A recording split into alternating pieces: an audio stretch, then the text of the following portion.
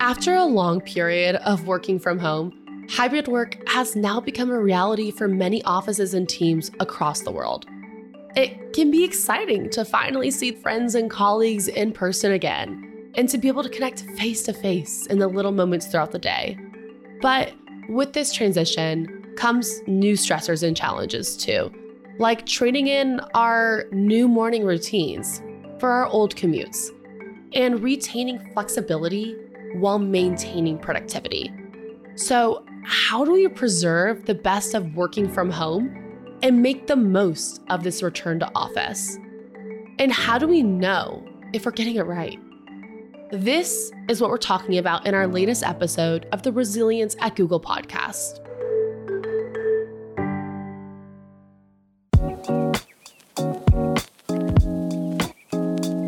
I'm Kendall Kazor, part of Google's People Development team, and today's host of the Resilience at Google podcast. Today, we're talking with Dr. Nicholas Bloom, a professor of economics at Stanford University and leading expert on work from home and hybrid work. I think we're still going to be working hybrid 2 years from now. Work from home is actually getting better because the technology is improving. Google is making better hardware, software, many firms are. So it's ever growing, but it's also going to give us great resilience. And we also have Dr. Adam O'Neill, a clinical and performance psychologist, as well as a mindset coach, working with athletes and other high performers. What we're trying to do is create these boundaries, create the structure for you to show empathy to yourself first, and then you can extend that to other people. What you might find is that you can actually be present for them a little bit more frequently. And that's really what resiliency is based on. It's based on relationships. They're here to tell us about how we can meet this current moment of the transition back to the office place and how we can stay flexible for the future of work. This is our next episode, Adapting to Hybrid Work.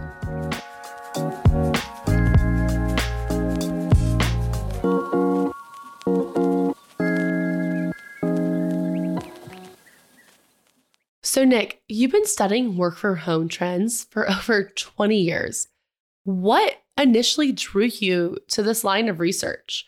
And what interested you in this topic years before it became this phenomenon because of the pandemic? I've long been interested in management practices. Almost 20 years ago, I worked at McKinsey. And so along with collecting data on management practices, I started to collect data on what I call being nice to people practices. Maternity leave, paternity leave, job sharing, part-time, and work from home. And it kind of ticked along until I basically had a piece of good luck. One of my students at Stanford was someone called James Liang, who turned out to be the co-founding CEO and currently chairman of Trip.com, which is one of the three big global travel agents. And when he was in class, he was interested in extending work from home in his company out in Shanghai. And so in the end, we did a massive randomized control trial. It was a big scientific experiment, and that kind of led to a lot of policy work. I have to say, no one cared that much about it until March 2020, at which point the world just went crazy for work from home. Yeah. And Adam, you're a clinical and performance psychologist. What does this mean in practice? And what types of people and teams do you work with? I think that the job that I get to do every day carries a lot of responsibility, but it's also really, really fun. On the performance side of things, I work a lot with individual athletes, singers, dancers, screenwriters, things of that nature. And then also just people in the tech industry too, just folks who are in a performance situation in life and they're trying to figure out the best ways that they can sustain performance, cope with stress, enhance their rest and recovery, really just feel like they can be themselves regardless of the situation that they're in. We're all experiencing hybrid work in different ways, and I'm looking forward to continuing along that thread in this conversation. But first, I want to return to the research and data surrounding hybrid work. And Nick, we know that this isn't exactly a new concept. Even before the pandemic, we balanced work from home and dispersed teams, especially at global companies like Google. But it's at a whole new level now. How are people viewing hybrid work now? And what has changed over the past 2 years? Well, certainly hybrid is here to stay. I mean, you're right. A few of us worked hybrid before, but it was pretty rare. There's a clear stigma about working from home. Used to be joked about shirking from home or working remotely working. That's all gone. And in fact, if anything, it's the reverse. So I've been surveying 5,000 Americans a month. If you look around now, basically professionals, managers, high performers, high paid folks tend to be more likely to work from home. So it's now a positive association. Everyone knows it. It's very standard in our lives. So it sounds like people are more receptive to work from home in this hybrid workspace. But I'm curious, at a high level, what obstacles and challenges are teams facing as we transition to this new normal? I mean, there are two barriers. There's errant managers. I talk to a lot of organizations where a somewhat older male manager will say, like, I don't think work from home works. I want you guys back in the office 5 days a week. They're very extreme. They're very binary. And it's like, no, actually, you can be hybrid 2-3 days a week. So I think trying to show the data that employees are happier, people are more productive. The bigger fear is what I'll call disorganized hybrid. So drifting into this, we slowly return to the office. We come back from 0, 1, 2, 3 days a week. No one really gets a grip on it. No one says, look, the main reason we come in is to be together. And so Kendall comes in Monday, Tuesday, Adams, Wednesday, Thursday, I'm Friday, Saturday. And like, we're never there together. We're all really frustrated and think this is terrible. I talk to a lot of companies that are upset that their employees aren't coming in enough. And I think the issue is they probably set too many days or unrealistic goals to come in. I mean, if you're having to force somebody to do something that's probably not in their best interest. So I think that's the other critical thing, is being intentional and organized. And I think a lot of the tools that Google and other firms actually provide is pretty critical to that, organizing things, being deliberate. For a lot of the teams that I'm working with now who are accelerating change and creating new habits, they've got a few things that they've got going on for them. One is that managers and leaders and captains of teams, they're very, very intentional with what they're doing. So they enter into even the briefest of conversations with a sense of presence. They don't carry their phone with them. They're not multitasking at the same time. They're actually listening carefully. They're demonstrating empathy, as cheesy or as soft as that might sound. And there's wonderful research on this. We can point to so much research on empathy and compassion being so important to just interpersonal success, couples, relationships, things like that, but also in team environments, especially high pressured environments too. I think another thing that these managers are doing is they're naming the barriers. They're not trying to avoid them or suppress them or pretend they're not there. They're also not trying to solve all the problems. They're just naming how hard it is. And that makes you human. Adam, you emphasize in your work the values of leaders maintaining empathy and compassion during times of transition. What does this look like in practice? Yeah, I think it starts with you. When we talk about empathy, really empathy is about yourself. It's what's happening inside your skin. Starting from a place of empathy, we can train compassion. You almost have to do the work yourself before you can extend it to other people, right? So you could do this, let's say if you drive to work and you find yourself in a parking lot, before just rushing out to the office building or wherever it is that you work, just sit in the silence there just for a minute. Ask yourself 3 questions, okay? What am I carrying with me? Not what's on your to-do list. I'm talking about like what's on your heart, right? So let's say you had a really kind of tough morning getting the kids ready for summer camp or school or something. If you're carrying that with you, just acknowledge it. You don't have to drop it yet. Another thing you could ask yourself then is, what am I willing to let go of today? And what you're doing is you're creating this mental okayness, this approval to have a little bit of error in your life. And then the last question is, am I ready? Am I ready to go to make the transition to the workplace environment? And if the answer is no, just stay just a few more seconds, and ask yourself again, am I ready? And so that way, when you walk into this new space, when you make that transition, you've really connected with yourself as far as what your preferences are, what your needs are. It starts there. Create the structure for you to show empathy to yourself first. And then you'll have a little bit more flexibility so that you can extend that to other people. What you might find is that you can get out of your own way. You can actually be present for them a little bit more frequently. And that's really what resiliency is based on. It's based on relationships. Yes, yes, yes. Relationships are key and so important to how we navigate challenges ahead of us. And we know that community and connection helps us remain resilient through these times of change. And if you want to learn more about connection, go back to season 1 where we talked to Vanessa Druskett, who's a social psychologist who studies and researches connection. But Nick, you study how teams maintain connection best in hybrid work. So any suggestions here? Sure. So it kind of seems obvious the reason people want to go into the office is to work with colleagues. So we've surveyed 20,000 people, and numbers 1 and 2 will work with colleagues and socialize with colleagues, free bagels, ping pong table. But basically, employees come in to see their coworkers. It's overwhelmingly clear. And I think it's the same for all of us. There's a trade-off here. Employees want choice over where they live, over which days they come in. On the other hand, there's some clear benefits of being face-to-face. And it doesn't really make sense to have a team of 10 people where 5 say I'm going to be fully remote, I'm moving to Alaska or wherever it is, I'm never going to come in again, and the other 5 that come in 2-3 days a week. That's very hard to maintain. Partly because the folks coming in eventually say, why am I coming in to video call you? I'm in the office, but I'm video calling. This is the whole choice versus coordination. I generally think it makes sense to have anchor days. We know most people don't want to come in the office Monday, Friday. So you're looking at Tuesday, Wednesday, Thursday. You may, as a team or an org or a group, get together and say, look, why don't we all come in Tuesdays and Thursdays? That way, we're only coming in 2 days a week, but when we're in, everyone's in, we get to work together. The whole plan for hybrid is when you're in, you have together things. So you think, look, what did I used to do throughout the week? And let's put all of those tasks into 2 buckets. One bucket of tasks is stuff that's best done together. Think of mentoring, training, presentations, lunches, problem solving. That stuff we're going to try and do on the days we're in the office.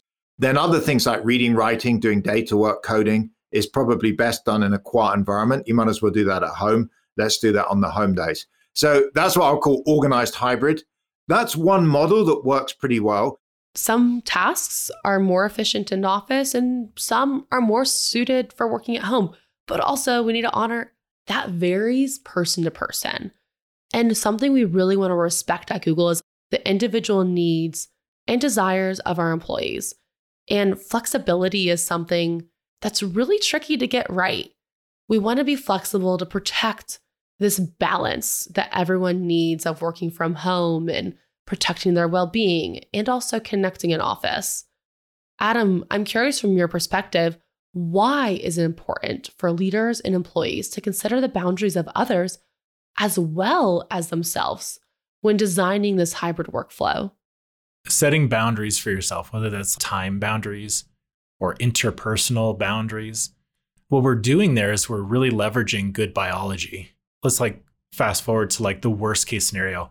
If you had 0 work boundaries and you were asked to work 24 hours a day, how many days do you think you could work?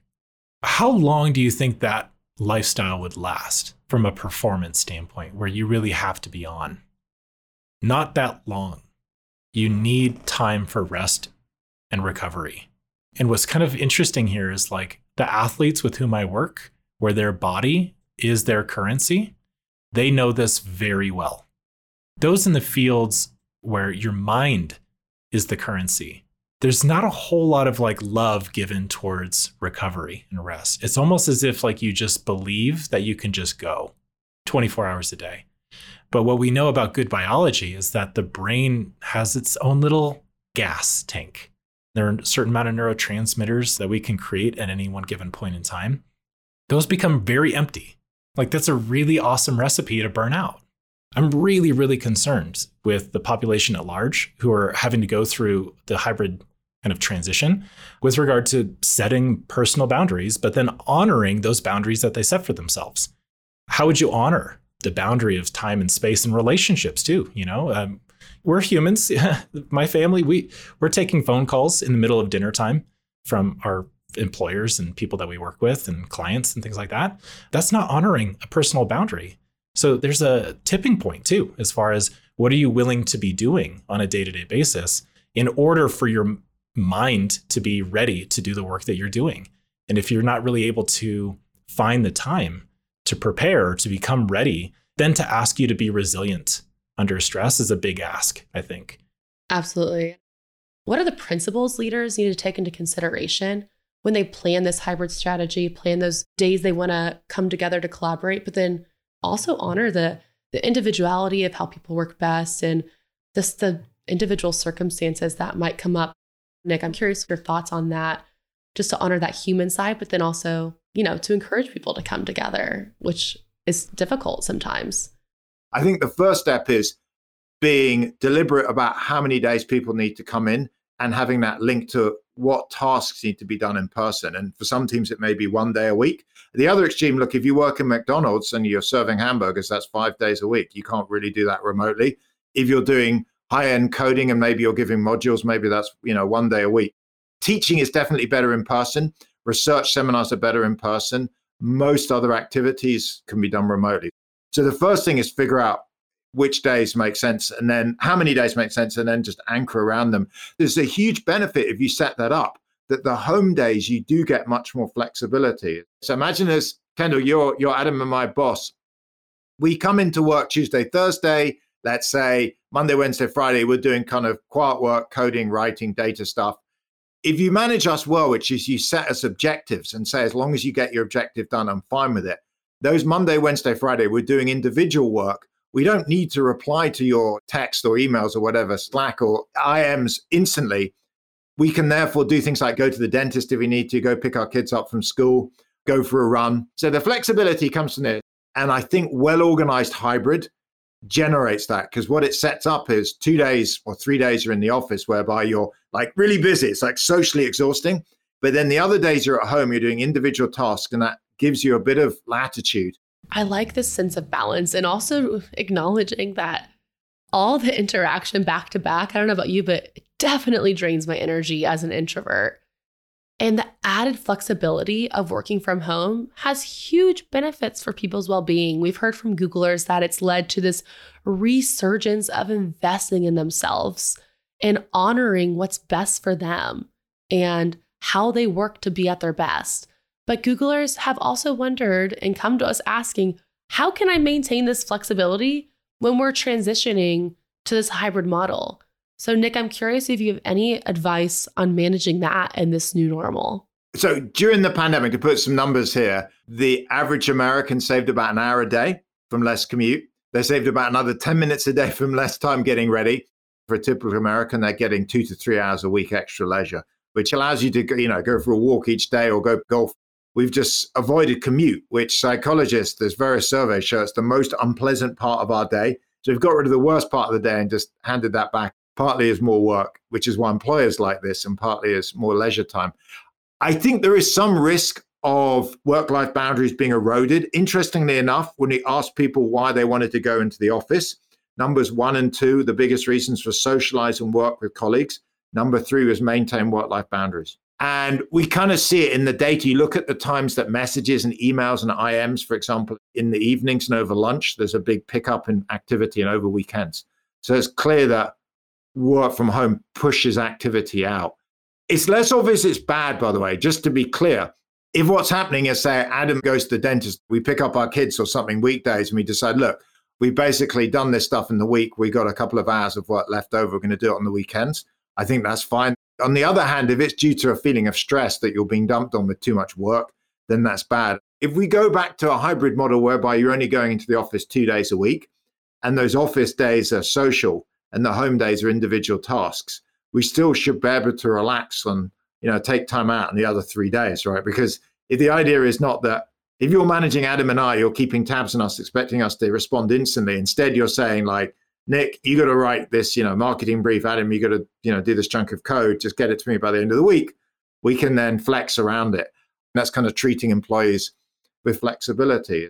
And what I'm hearing you say is that with this extra flexibility, we need to be conscious that we aren't letting our work bleed into our home life and into the extra hours we've gotten back. And actually, our People Innovation Lab, our PyLab, has studied this very concept and has found that Googlers with high rates of work-life segmentation, the ability to segment their work life and their home life, to detach from work when they choose to, have high rates of innovation, higher rates of productivity and performance, and have a greater satisfaction with their well-being.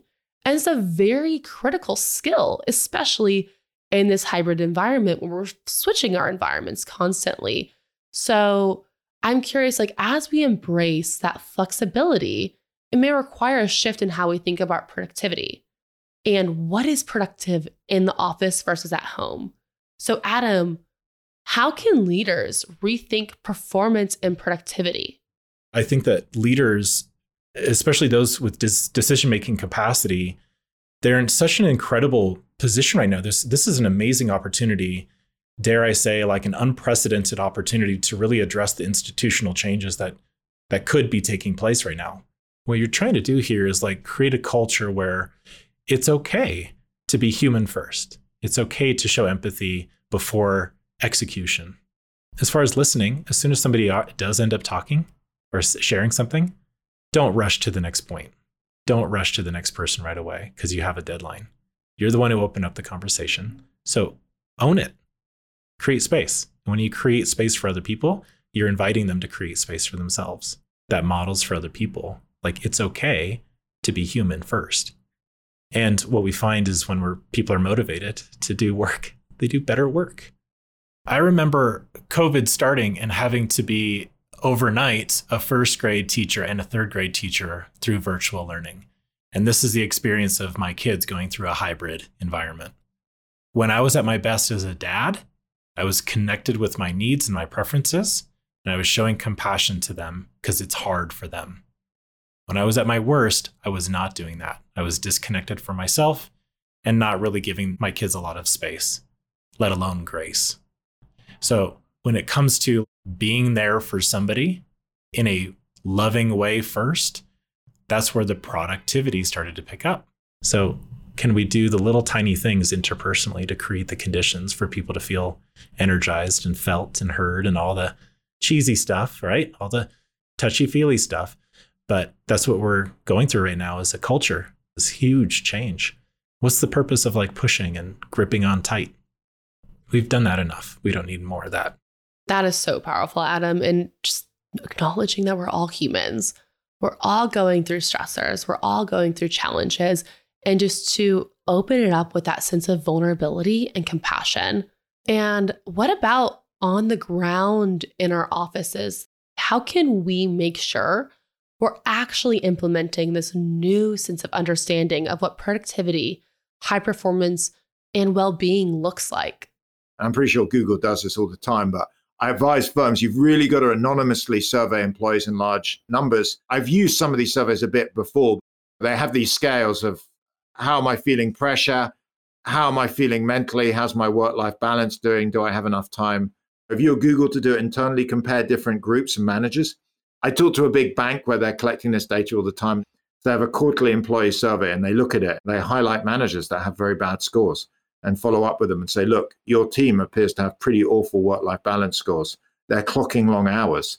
Can we sit down and talk about this, And it should be part of managers' performance reviews.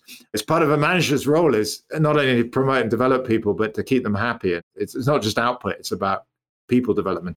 Absolutely. And checking in on each other during this time of transition is so important. It's crucial as a leader to understand that how you experience this change will look and feel different than your team.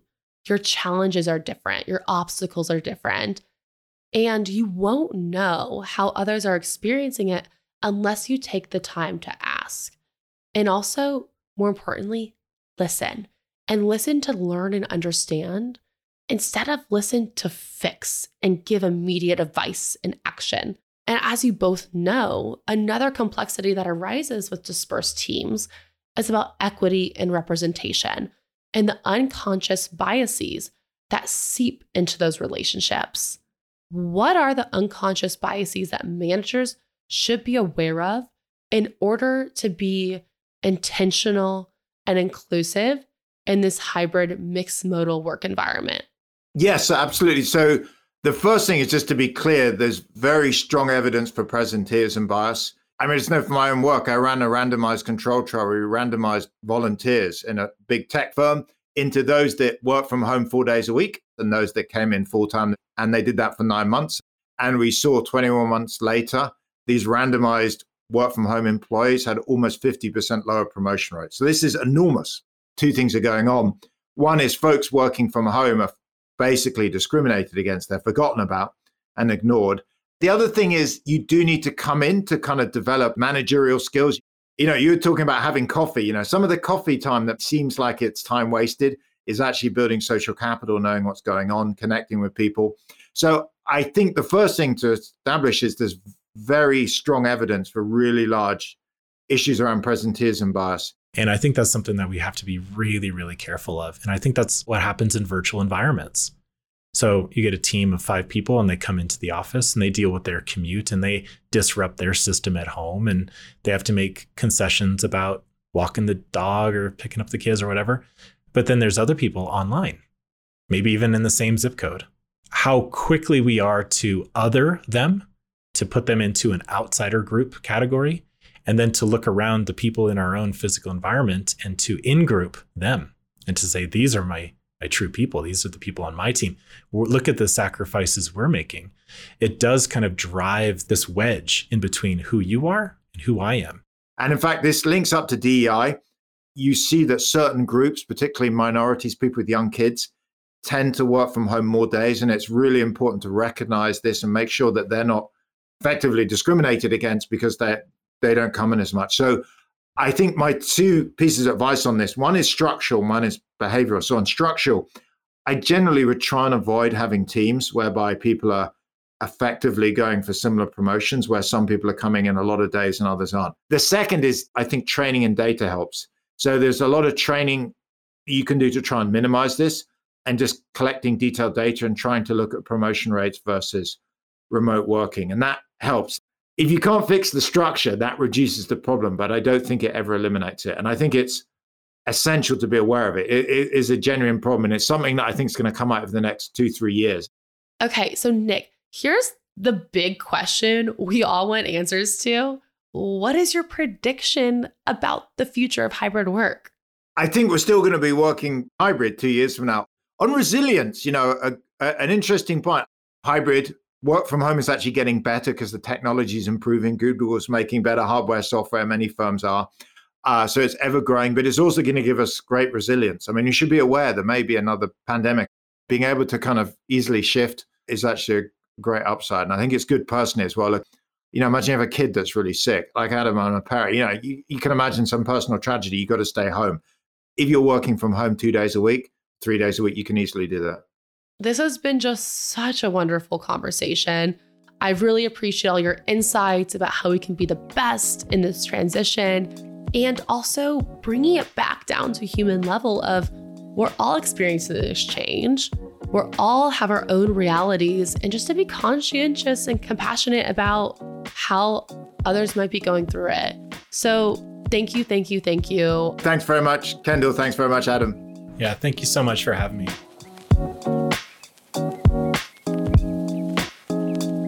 Thank you for listening to this episode of Resilience at Google. To stay up to date on Nick and Adam's latest research, go follow them on social media and visit the links in our show notes.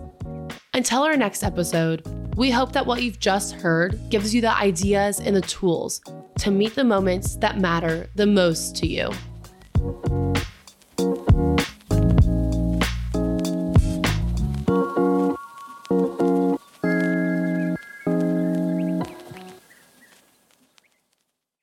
This has been a production by Google's People Development Team. A special thank you to our People Innovation Lab, or PILab, led by Iowa Shirako, for providing us with the data to inform this conversation. And we'd like to thank our partners over at Long Story Short Media, executive producers Jessica Stewart and Bob Ewell, producers Emily Russell and Josh Hall, and editor Andy Strassel for producing this podcast recorded remotely on Google Meet. If you are interested in other conversations hosted by Google, check out our Talks at Google podcast, where great minds meet. Talks at Google brings the world's most influential thinkers, creators, makers, and doers all to one place, and can be found wherever you find your favorite shows.